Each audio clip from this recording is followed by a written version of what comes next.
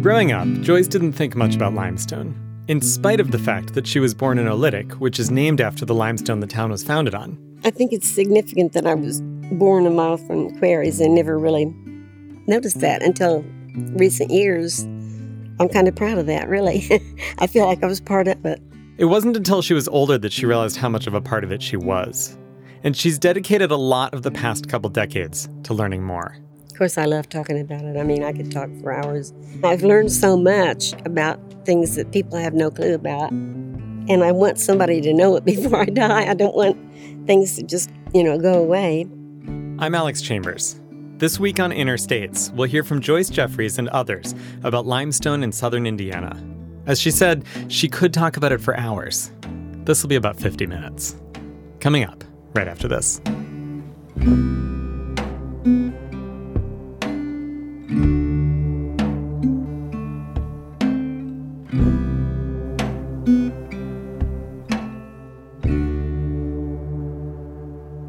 This is Interstates from WFIU in Bloomington, Indiana. I'm Alex Chambers. I want to start by clearing the air. I'm calling this episode Joyce Jeffries and the Cutters, but that's not quite accurate, because those Cutters don't actually exist. I don't mean the Bloomington Cutters cycling team. They definitely exist, even if they were born from a fiction.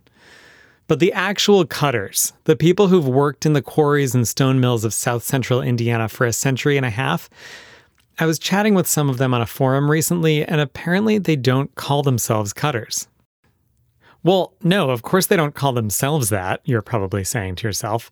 It's an insult. It's what the IU students called them, at least back in the 70s, when that great documentary came out about the time the townies raced in the Little Five. Except, of course, Breaking Away isn't a documentary. And the folks on the forum said they were known as Stonies. And they figured the reason it was changed to Cutters in the movie was that in 1978, calling them Stonies would have gotten them confused with stoners, and that would have made it hard to focus on the plot. An industry veteran pointed out that there are a lot more specific descriptions of who they are. Stone carvers, stone cutters, planermen, gang sawyers, draftsmen, estimators, secretaries, supervisors, all, he wrote, with high skills doing their part to build spectacular limestone creations. And so, this week we're going to hear about the limestone workers of south central Indiana.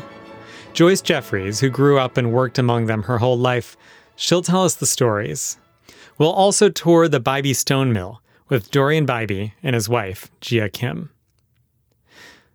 But first, if we want to talk about stone cutters and their stories, I think we need to spend a few more minutes with Breaking Away. If you're from Bloomington, or South Central Indiana in general, you probably know Breaking Away. If a movie can function as an anthem, Breaking Away is Bloomington's. For me, the movie was a test that would determine whether I could stay. See, I came to Indiana because I'd fallen in love. When I met my girlfriend's family, and they heard I wasn't from here, they sat me down and stuck the movie in the VCR. After it was over, they waited for my answer. Bated breath and all. I told them I'd enjoyed it, which was true, and they welcomed me into the family. Well, I also had to pass the Monsieur Hulot's holiday test, but we'll save that for another episode. Breaking Away is about a group of boys on the cusp of adulthood and in denial about it. It's about the tension between university students, Indiana University students specifically, and the local kids who, for one reason or another, couldn't go to college. It's about class, it's about gender, it's also about race, or at least ethnicity, in the way the main character, Dave Stoller, falls in love with the Italians, who his father can't stand. Their foreignness is immensely romantic in contrast to Dave's life in a small Midwestern city. The plot centers on the Little Five. And for listeners not from around here, I should explain, that's the Little 500. It's an annual race that nods to the Indy 500, of course, but the Little Five is on bikes. The men's race is 50 miles, the women's is 25, and the riders compete in four-person teams. In the movie, the local boys want to compete, but they have trouble qualifying as a non-university team. Against all odds, they make it into the race. And lo and behold, well, I don't want to ruin it.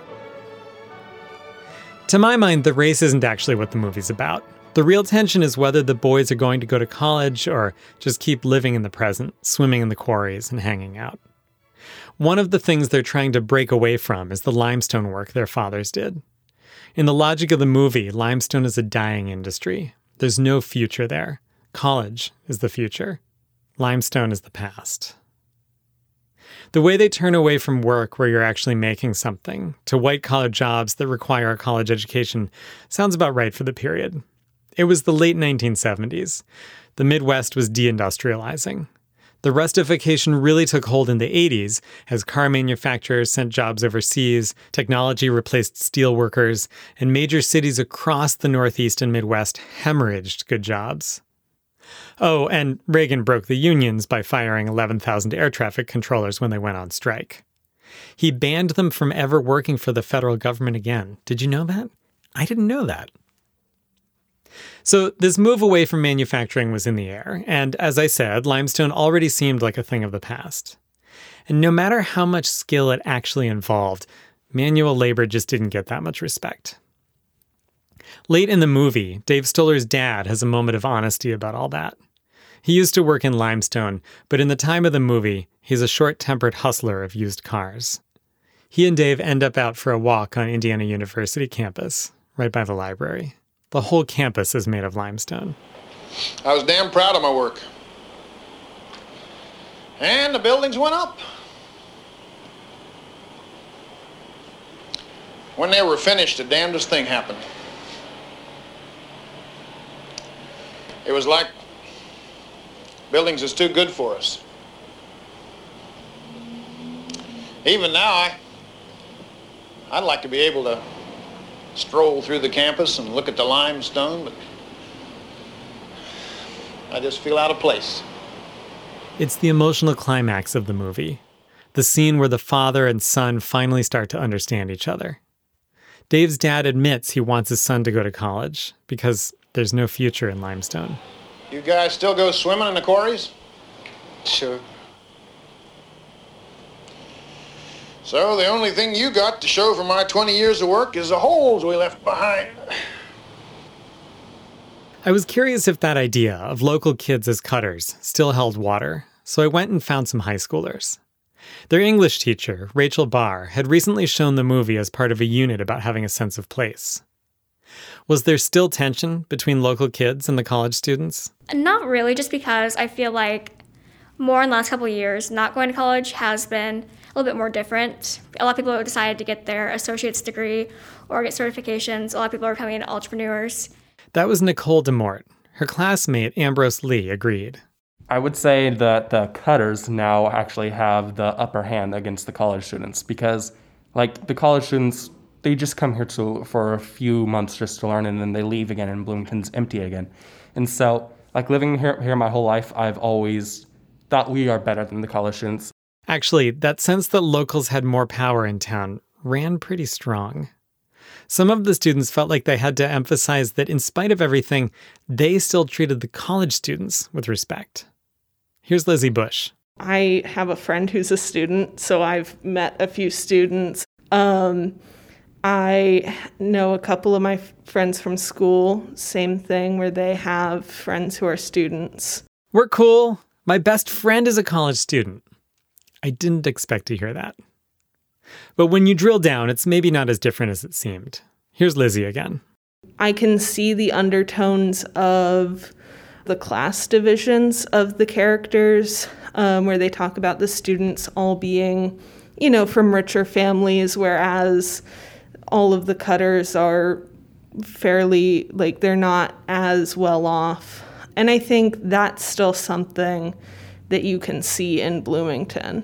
Every time I go onto Facebook, there's always somebody talking about how housing prices have risen, how gas is more expensive in certain sides of the town. And I think that's just because IU students, they still tend to be a little bit more well off, I think. I just have to say, I was not paying attention to housing prices as a high school senior. And that's not even the only moment Lizzie and I discussed property values. Go Lizzie. Maybe we'll get into tax code next time. Anyway, back to the question of tensions between students and locals. Yeah, so that was very fascinating. This is Peyton Chitwood. Whenever I watched the movie at first, I never experienced, or at least either heard of or seen that tension prior to the movie. But after the movie, it was really fascinating to see, because I work in town, and I overheard some customers in our store just talking about some townie said something, and I was like, wow, like people are still saying that. It's very interesting. Like I didn't know how much of it was movie exaggeration or not, but I had never had heard that before. People just talking about, townies and all of that, and it was very interesting, because that really was the key thing that told me that this movie is still holding up. Did it feel like they were like sort of turning their noses up? Yeah, it definitely felt like that. I only heard a couple words, but the way that it was said was very against it, or looking like, so looking almost down on a person or something. It wasn't positive. These students definitely identify as locals. Like, we're taking our city back, and I hope we can eventually and get rid of some of the apartment complexes. It's too much college stuff here. But that doesn't guarantee a connection to limestone. I mean, it doesn't grow on trees. It forms in shallow seas, where the remains of calcium carbonate-based life forms accumulate over millennia, ultimately lithifying into a soft rock that becomes case-hardened and resistant to weathering after it's been quarried, making it a desirable building material. It's not just lying around. Well, it kind of is. But it is easy to overlook. And I think the workers feel overlooked too, like Dave Stoller's dad in the movie. Here's Lizzie again. I've never seen the quarries. They're all roped off now. I've been to Woolery Mill, never saw it in action, never saw it as a mill. So I don't know, there's just kind of a nostalgia for something that I've never even seen. How do you end up with nostalgia for something you've never seen? The legacy of limestone workers isn't just holes in the ground. As I said, there's a whole limestone campus in Bloomington. The old house I live in has a limestone porch, limestone steps. But it's not about the stone itself. Everyone who talks about Indiana limestone reminds you of the famous buildings it's on. But the work itself was dangerous, and fairly anonymous, I think. As people move on to other things, away from that work, there's a fear that the stories are going to be forgotten, which means the people will be forgotten. That's hard to face. So, we're going to take a break, and then we're going to hear some of those stories and get a feel for the stone mill at the same time. This is Interstates.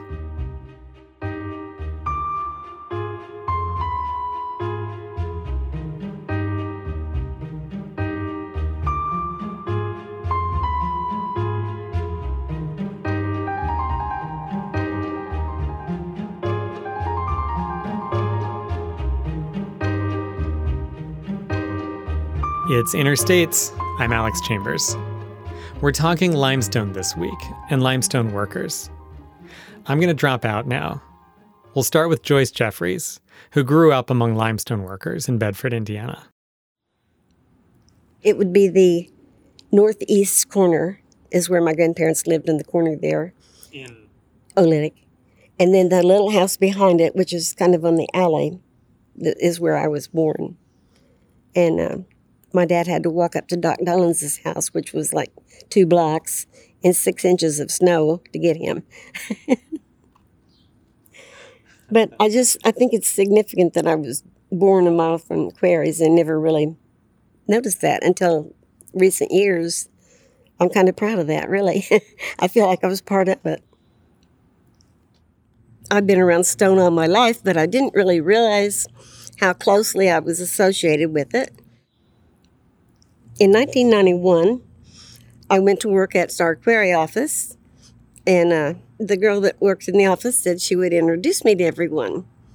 9 out of 10 people that came through that door was someone I'd known all my life, including the truck drivers. I mean, it was amazing. I didn't realize. And then I thought, well, on my block, there were at least 3 or 4 guys that worked for stone companies. We just took it for granted because that was all we knew.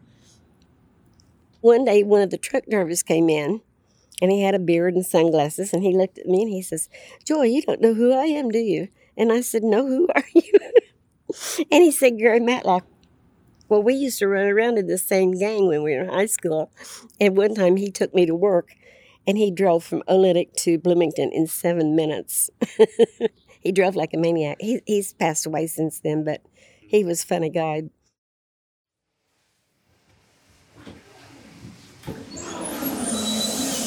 Let's pause up here.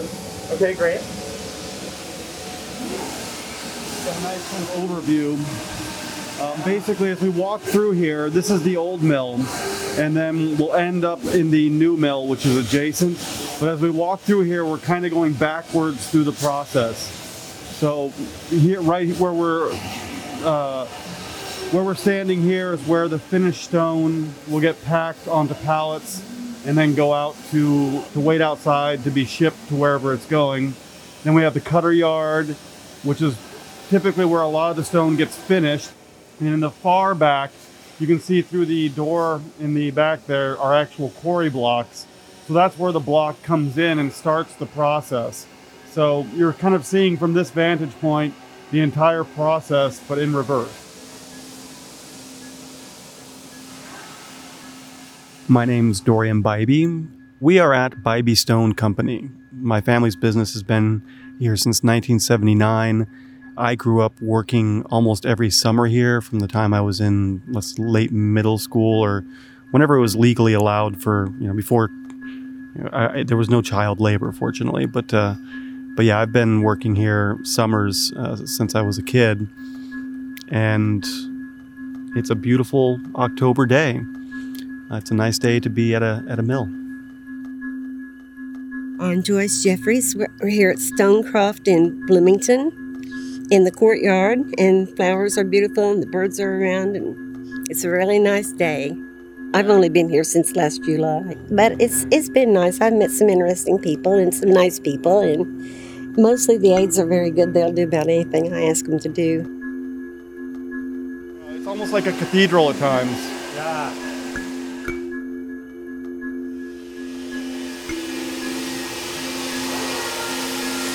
Piles and piles of dust.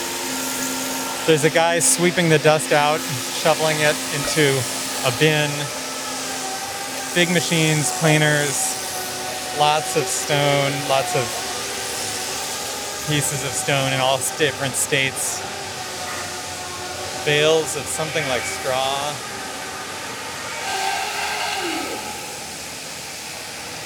The floor is just covered with dust. It's like we're walking on the moon.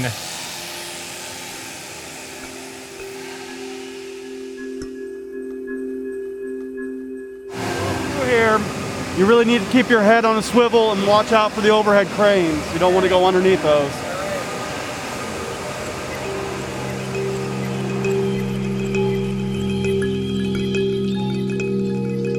My grandfather, Jeffries, his sister, Floy, was married to my grandma's brother, Jesse S. Owen. They both worked in Dark Hollow Quarry, which was down near Fayetteville now, but Jesse got caught between two stones and kind of got his insides mashed. I talked to his daughter, Christine, about 2 years ago. She just passed away about a year and a half ago, but she was in her 90s. And she said their neighbors came to school and got them, her and her brothers, and took them home. And then they took them to the hospital. They went to see their dad. And she said he told them to be good and help their mom. And then they went home. But after they got home, somebody came and told their mom that he thought of something else he wanted to tell her. But she didn't get to the hospital before he passed away.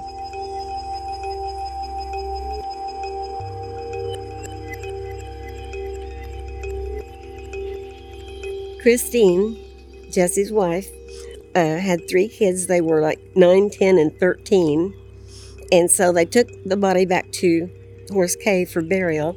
My grandpa rode on the train with the body, but he hired a taxi to take my grandma and Aunt Floy and her 3 kids, plus my dad was 5 and my Aunt Irene was 2. So there they were. And my grandma was pregnant with her 3rd child. So 5 little kids and 2 widow and her sister-in-law in a horse and wagon, which it takes about 4 hours to drive down there now. So I don't know how long it took them, but I'm sure it was a stressful time because they were grieving and then they had those kids to control.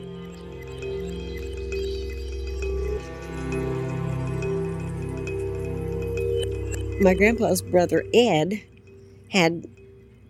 he got married and had a baby, James. And when James was 11 months old, his wife died. Well, James was the youngest. I think they had 4 or 5 kids. And so then he remarried and had some more kids. I think he had 12 kids altogether. And then his second wife left him. And so there he was with all these kids. But Stanley was one of the younger ones. And I guess he was 10 or 11. He was playing in the rock stacks at Dark Hollow. And he fell and hit his head on a rock on a Sunday night, and he died on Tuesday. This was 1925. And of course, Ed being left with all those kids, and the youngest one, James, was only 11 months old, and he just passed away last year.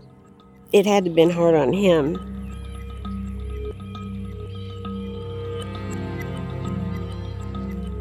Some guys got caught between a railroad car or something and just got squished.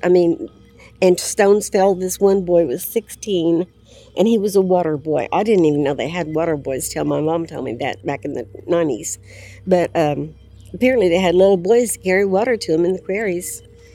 But this one boy was just standing there, and a big rock fell on him and crushed him. Stuff like this happened all the time. People, drowned in the quarries. There's been a lot of that. One of the people I went to school with drowned in the 60s. Him and another guy. Like a teenager? Yeah. They were still in high school.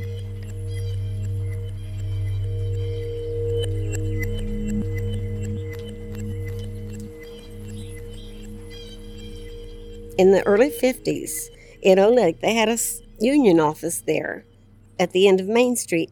And I can remember my mom and dad driving through there, and there would be this long line of men covered in stone dust. They looked like Pillsbury Doughboys. That's the best I can describe it. I wish I had a picture of it. It was just an amazing sight. A long line. There may be 200 or 300 of them waiting in line to vote on a strike or not. When they had a strike, it really affected a lot of things, a lot of people too. But they didn't strike that much, I don't think. But at the turn of the last century, they were only making like 15 cents an hour at tops. And we can't imagine that now. No. Were the strikes effective? Were they able to get better working conditions? Most of the time they did, yeah.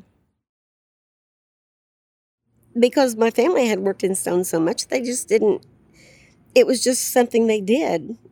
I don't think they really understood what they were doing and how much of this country has been built from our stone. It's amazing how many people don't know much about it. I grew up in Indianapolis, and people don't know anything about it, really. But my address on my house was carved out of stone. The houses are out of limestone. And if you go down to Indianapolis, it's everywhere. The Circle Monument, I used to see it when I was a kid and not even know where it came from. I knew no one that worked in a stone mill, which is amazing. What, about 30 some state capitals are built out of it? It's just everywhere. And when I used to work, my dad had a vending company in the 90s. I drove around all over Indianapolis, and I couldn't believe all the stuff I saw. You'd go in really bad neighborhoods, and there would be old churches or buildings with Corinthian caps. It's just unbelievable. There's a real big building with Corinthian caps on the street near Thomas Hendrickson's house. He was a vice president, and it's in a real bad neighborhood. There's a bar that has a sign that says no gang colors, and you go around the corner, and then here's this building with Corinthian caps and stuff all over it, and I'm not even sure it's in use, but it's just everywhere. You'll see it on old garages carving work, but just unbelievable. But it's everywhere. But it's just amazing that so many people don't know anything about it in their own state. It's been an unbelievably big industry that people just don't know anything about. Can you tell me your name? Tom Dixon. I came out here in 1980, spring of 80. They just bought this place and ended up going to Texas. But I took an apprenticeship down in Olytic in 79. I didn't even really know that carving was going on. I was going to the art school down there, and I didn't know they were doing any carving work, really. A guy come in and told me about it. He goes, you ought to get an apprenticeship down there. He saw me working in the sculpture department, and he said, they're doing all kinds of stuff down there. So I come down here right away and went to work at the art center up there, and a guy that used to work here had been working there, and I saw the pictures of what was going on here. So I came right down here and applied for a job, and I've been here ever since. Been a great experience.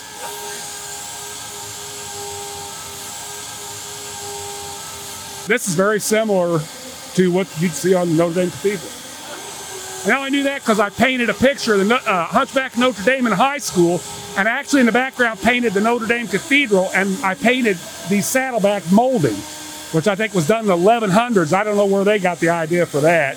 On Dillman Road in 37, there's a semi-truck place, and if you take Dillman Road to the first driveway down, it goes into Star, and it's a real rough, winding road. But you could go there, and they have a quarry up on the north side, Star Quarry, and I had gone up there too at times to take things to the foreman and pick things up and stuff, which was kind of exciting. What was exciting about it? Well, just to be there where they're quarrying the stone and see it and everything. At what point did you really start to think about the stoneworkers? In 1991, I was talking to my mom, and we were talking about her dad, and she was talking about him working in the quarries, and at some point she said something about water boys, and I said, water boys? And she said, yeah, they had boys to take water to them because they didn't want to interrupt their work. I couldn't imagine that. Little boys, I mean, mostly young kids, like 9, 10. And to me, growing up, being a little kid, we never had to do anything like that. I mean, I helped with washing and ironing and watching my brothers and sisters and things like that, but I never had to go out and do physical work. And then I thought about my grandparents on both sides and the way they grew up. My grandma Jeffries had 9 kids in her family, and they worked in the tobacco fields and stuff, and my grandma said she hated working in the tobacco fields because the tobacco worms were so nasty, and they had to chop them up, to get them off the tobacco. Of course, I love talking about it. I mean, I could talk for hours. I've learned so much about things that people have no clue about, and I want somebody to know it before I die. I don't want things to just, go away. Here and over there, you see all the metal tools? Those are used on the planers, and they're all done by our own blacksmith, whose shop is right over there. So for any kind of design, any profile that an architect would choose, we're going to fabricate our own custom metal tool to produce that here in the planer yard. So that if you're wondering what all these things are, that's what they are. Like they used to have the wooden derricks, then they had steel derricks and channeling machines. They don't have any of that anymore. To get a big rock out, they had to drive wedges down in it, and then they had to physically push it over. Now they have air bags that they put down in there, and they have diamond saws to cut it up and stuff. It's so much easier. These are the gang saws, which are arguably one of the older technologies here. Most stone mills gave up on them decades ago, and we still use them, although we've gotten some newer technology that allows us to do some of the same work, but we use them for certain types of finishes. You can see here, the fact that this one has water running on it means they must be planning on using it, or they just did. But this is how we can get what we call shots-on finish or chats-on finish, which has to do with just using a certain size aggregate, whether it's kind of a sand for the chats-on or actual metal pellets for the shots-on. They just go into the slurry, and they're there as the blade cuts the stone, and they produce a very specific, very interesting texture. All right, it's time for a short break. You're listening to Interstates.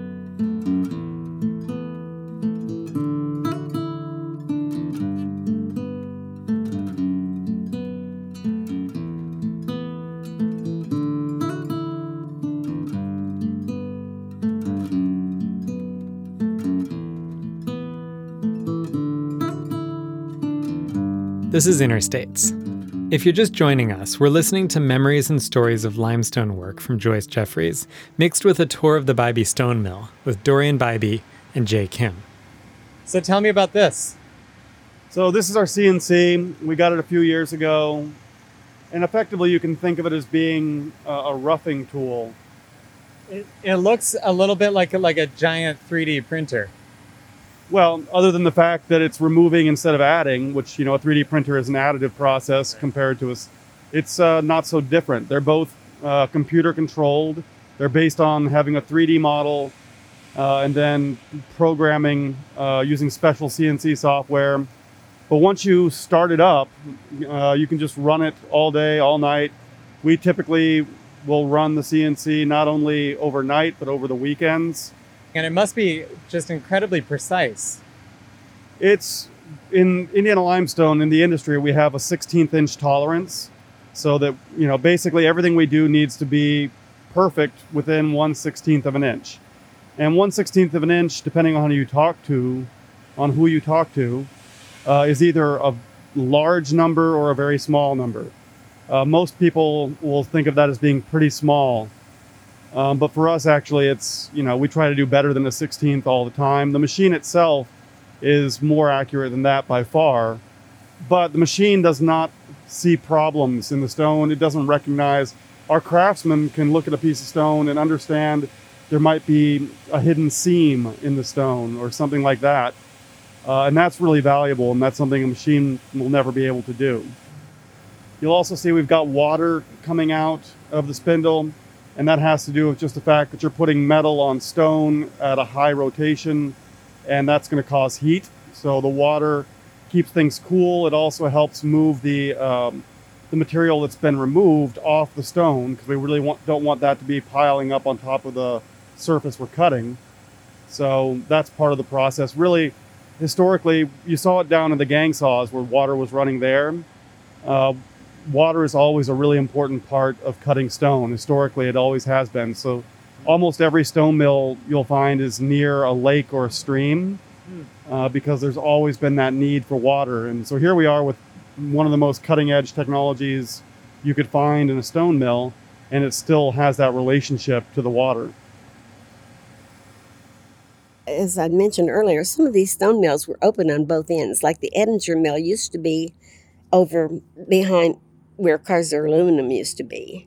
That mill was open on both ends, and they worked all winter long in it, Well, Jim, my brother-in-law, he said they had a little shed that they called the warm-up shed. They had a little heater in there, and so he got really cold, and he said he went in there to thaw out a little bit, and he felt something wet on his legs. He pulled his pants down, and his legs had cracked open because he was using, it's kind of like a grinder thing. They call it a bug, where they sand the stone down smooth, and it has to have water on the blades to keep it from overheating. So that water was coming down his pant legs and freezing, and then freezing to his legs. And I can't imagine working under those kind of conditions, to be in that pain and still work. Those guys were tough. This is a shotstone cut. So you see the random groove, that variation of the thickness of a groove and the shallowness. This is the one that's produced with that gang saw. And this is made with sand or Metal shot. metal shot? Yeah, so this one is using metal shot. The Chatson finish is similar, but a little less extreme, let's say. It's more subtle. My name is Jay Kim. I'm originally from South Korea, Seoul, born and raised. I am a faculty member of the Eskenazi School of Art, Architecture and Design, and I teach architecture in the program called the J. Irwin Miller Architecture Program located in Columbus, Indiana. I'm also a faculty member at IU at the Eskenazi School. I teach interior design in the undergraduate program there.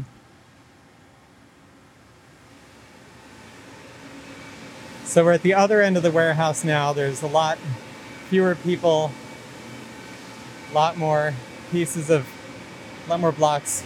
So you see that the tone of the stone changed from yellow to gray, or cream to gray. So the cream color in the industry they call buff color, and the one down is called gray. So gray is actually original, kind of supposed to be original from like millions of years ago. It was like deposited, and water sips through it. There's some of minerals and all that kind of thing. Pressure under the blend changes the color gray to buff.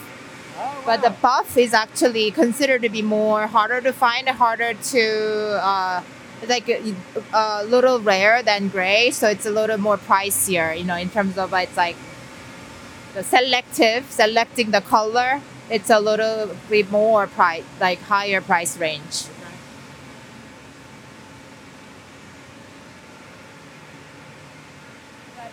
If you don't select it, they call it variegated. So it's a random choose. So whatever the block of thing is has a variegation between buff and gray. So you'll be able to find some building in in the campus will have both of this in one building that was done by variegated, which is a little more economic of using the stone. Because if we have to select either gray or buff, it takes more time and more energy to select the thing. So I see a lot of gray variegation right there. When you deal with stone, you take the core sample, then you eventually have a query, and then you take the stone to the mill to be finished, and then ship it out, and then it's going on a building. I mean, it's not just big rocks. There's a lot involved. It is amazing the different colors. Just looking at these over here, there's these really pale ones compared to how dark this stack is right here. Because it's wet. They do get darker when they're wet, and then they get a little bit lighter as they dry up. So you're seeing a little more variation here than would actually be the case once they're on a building, they're set. But yeah, one of the reasons Indiana limestone is coveted for architectural work is actually the homogeneity of the color and but we do have, as Jay already explained, gray and buff, and then when you have those together, we call it variegated. But between two pieces of stone that are both gray or two pieces of stone that are both buff, you have a lot of similarity, and so it gives you a nice architectural finish. Cool.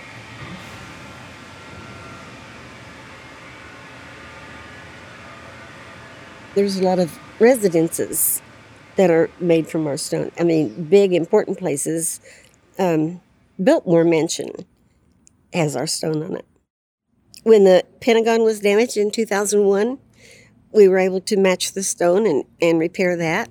Also, the Empire State Building has, that's where the Empire Square comes in. That's where the stone for that building came from. And that's why it's called Empire Square. Yes. So when 9/11 hit the Pentagon building was built really short amount of time with every industry of the whole industry of industry of a whole Indiana limestone worked one time together, collaborated to build the whole building as a one unit. So at that time they used a shotstone texture for some of the facade. And then when 9/11 hit the Pentagon, this Bibystone was the only place that can replace the same texture. Wow. Yeah, so the Bibystone company flew into Washington right away, and then they saw the texture, and then they were able to produce a similar texture. We went to Peerless one day, and there was a mill there in the 20s called the Fanning Mill. And we went back to the site of where the mill had been. This was in the late 80s. And we didn't take pictures then either. I don't know why we didn't take pictures. But anyway, he was showing me this is where the saws were and this is where blah, blah, blah. And he could tell, where all the equipment had been. And there was a railroad track coming through there. Of course, the railroad tracks are still there. The trains are gone. And those massive column bases, you've seen them, they're like 6 feet in diameter. And there was 2 of them sitting there next to the railroad track. And to me, that was just sad. They're just sitting there waiting on a train that's never going to come. And it kind of overwhelmed me a little bit. I just thought, how sad that these guys work so hard to get these done, and they're not going anywhere. But, a lot of the quarries had to shut down at some point, and there's probably still good stone in a lot of them. before Bybee Stone was Bybee Stone, it was Matthews Brothers. And Matthews Brothers started a century plus ago, and they started as a quarry operation. At that time, the typical way of doing masonry and carved stone was actually to quarry the block and then ship the block to the site, where masons would actually work on the stone on the site of construction. So the famous example is the Biltmore. But that changed, and people realized it was more efficient to fabricate stone in a central location where all of your tools are, where you can have a really nice setup, and then ship the finished work to the site. So the Matthews Brothers quarried for a while, but then they became more fabricators. They built the fabrication plant. They decided that there was no more usable stone here, so they stopped quarrying. When my grandfather bought Matthews Brothers in 1979, we started quarrying again for a while. Technology had allowed us to get some stone that the Matthews Brothers weren't able to get before. And so then we quarried for a while, but then basically ran into the same problem. The deposit was no longer, there's plenty of stone, but you need to get enough high quality stone out. If every other quarry block you take out isn't really usable, then it doesn't matter how much material there is there. So we've focused on fabrication ever since then. We quit quarrying and we've strictly done fabrication.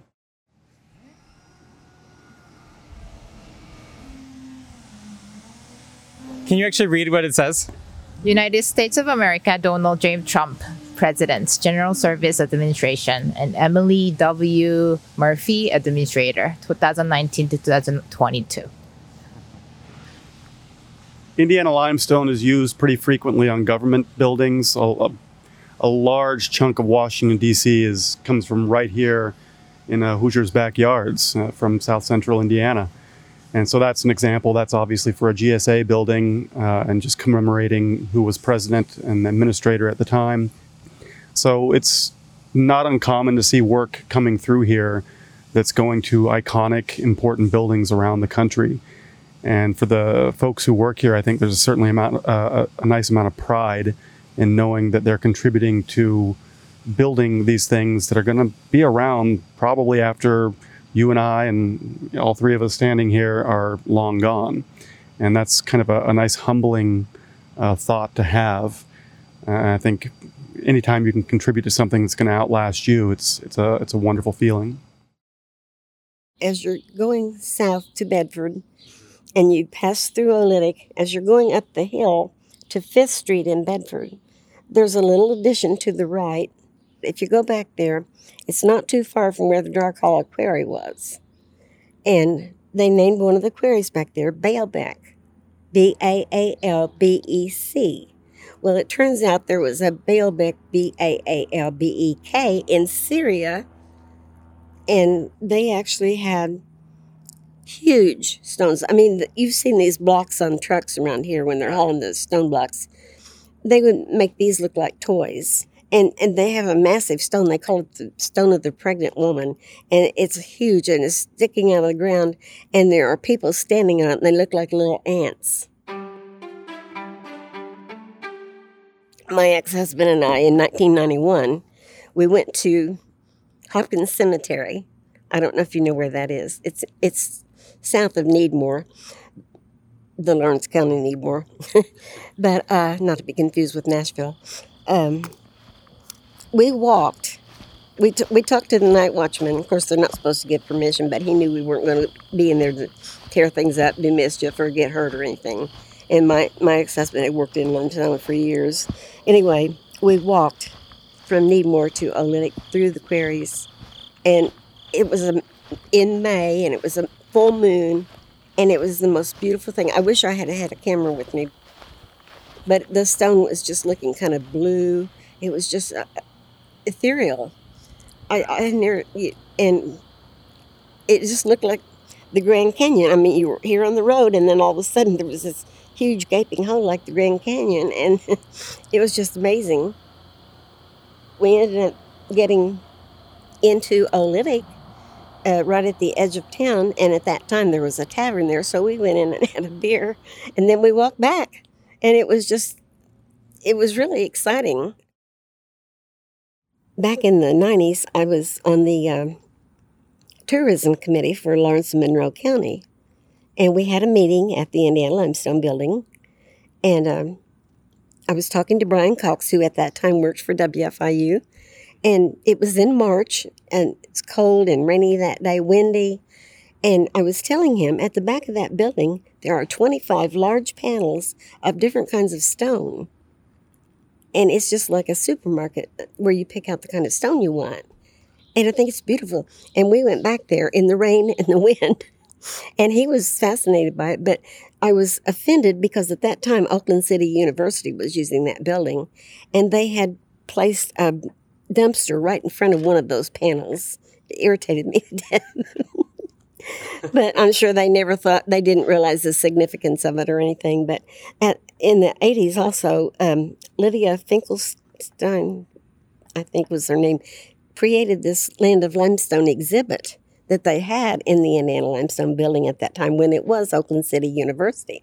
But it was beautiful. And the first time I went to it, they opened it on a Friday. Well, I was working for Culligan at the time, so I got to go on my lunch hour and hear the dedication, but then I had to leave before they took the tour. So I went back on Saturday to take the tour. And I'm walking through all this, and I see pictures of people I know and some of the equipment that I recognize and everything.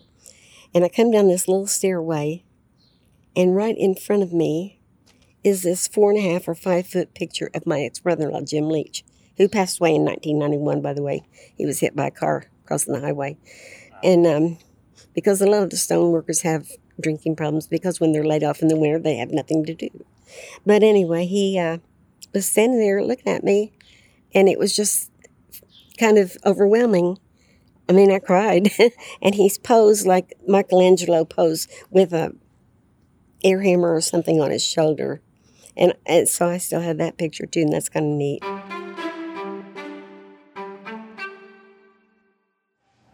So there's tulip trees growing up where they've been cut, I'm sure, for the quarry. And then up at the top of the hill where there's you can see the edge of the quarry, there's these 2 columns just standing there sort of among the trees. It feels sort of like ancient Greece or something. Well, so those memorials up there, 2 of them are to 2 of my uncles who passed away years ago, and 1 to my grandfather who founded Bybee Stone. So yeah, they're always up there on that kind of cliff edge looking down over the mill. It's kind of poetic. It's interesting. I don't think anybody's mentioned that it feels like ancient Greece, but that's an interesting comparison. Just random limestone monuments in the landscape. If you ever go to Bedford, go to Green Hill Cemetery, and some of the monuments there's one of a golfer, and there's one of this boy, he was 17, I think.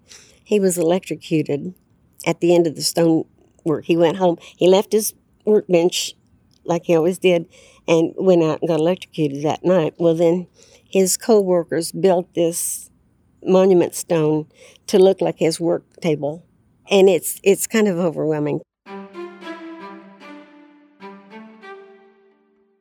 When I was working for Culligan, we had drinking water machines, and all the mills rented them from us. Well, the McMillan Mill, which at that time was on Olytic Road, is no longer in existence. They called one day, and it was in the middle of August, hotter than heck, and they were out of water. Well, our delivery man was booked up solid, and I said, well, I won't have a delivery man for a couple of days, but I'll bring you some myself. So I put 6 5-gallon bottles of water in the backseat of my car, which almost made it drag the ground. And so I went over there, and I pulled up to the edge of the mill. And this guy was standing there smoking a cigarette. And I said, I have your water for your water coolers. Do you know where to take it? He goes, yeah, I'll just drive across the mill. And I said, drive across the mill? He said, yeah. I started driving across that mill, and I could actually feel the spirit of the men and the stone. I'm not kidding you. It was a really spiritual experience. I mean, tears were running down my face. Because my neighbors had worked in that mill, I don't think they understood the impact that they had. But that's why I wanted to honor the stoneworkers, because they just went and did their job every day. And they built the nation. All these buildings and stuff that just monumental. I can hardly talk about it even now. It's still just, it was just It was like I was in a holy place.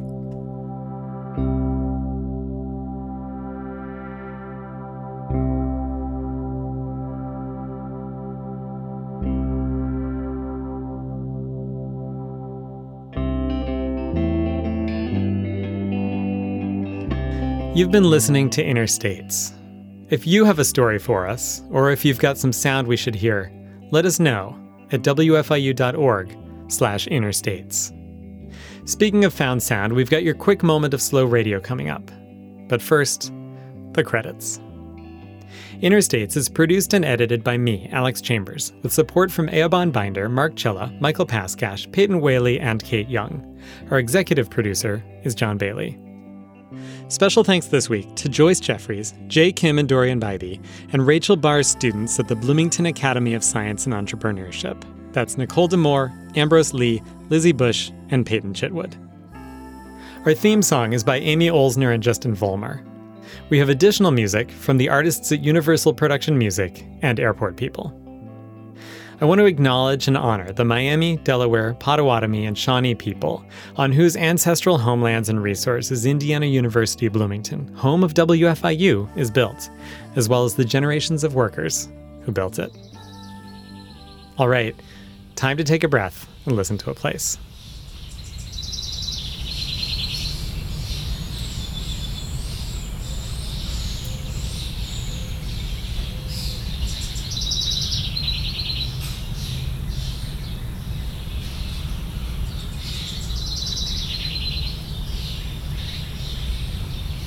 You've been listening to Backyard Birdsong, May 2020, Bloomington, Indiana. Until next week, I'm Alex Chambers, reminding you to secure your own mask before helping others. Thanks for listening.